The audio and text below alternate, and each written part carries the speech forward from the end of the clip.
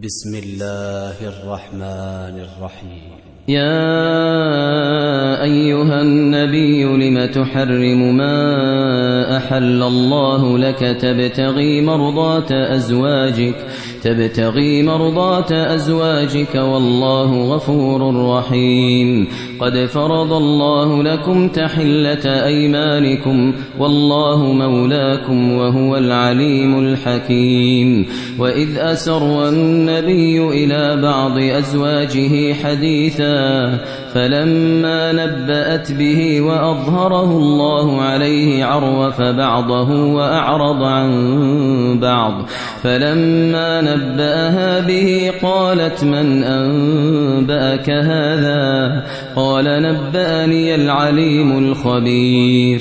إن تتوبا إلى الله فقد صغت قلوبكما وإن تظاهرا عليه فإن الله هو مولاه وجبريل وصالح المؤمنين والملائكة بعد ذلك ظهير.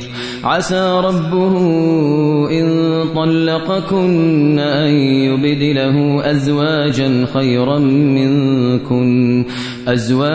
خيرا منكن مسلمات مؤمنات قانتات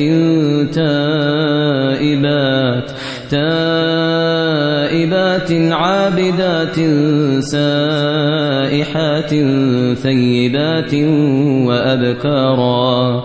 يا أيها الذين آمنوا قوا أنفسكم وأهليكم نارا وقودها الناس والحجارة عليها ملائكة غلاظ شداد لا يعصون الله ما أمرهم ويفعلون ما يؤمرون. يا أيها الذين كفروا لا تعتذروا اليوم إنما تجزون ما كنتم تعملون. يا أيها الذين آمنوا توبوا إلى الله توبة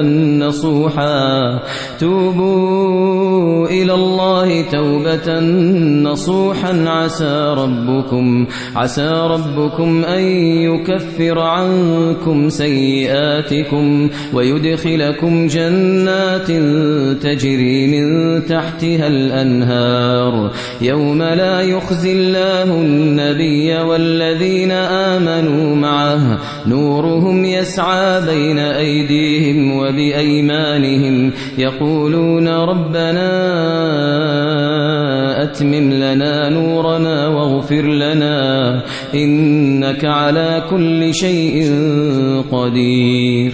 يا أيها النبي جاهد الكفار والمنافقين واغلظ عليهم ومأواهم جهنم وبئس المصير. ضرب الله مثلا للذين كفروا امرأة نوح وامرأة لوط كانتا تحت عبدين من عبادنا صالحين فخانتاهما فلم يغنيا عنهما من الله شيئا وقيل ادخلا النار مع الداخلين. وضرب الله مثلا للذين آمنوا امرأة فرعون إذ قالت رب ابن لي عندك بيتا في الجنة ونجني من فرعون وعمله ونجني من القوم الظالمين.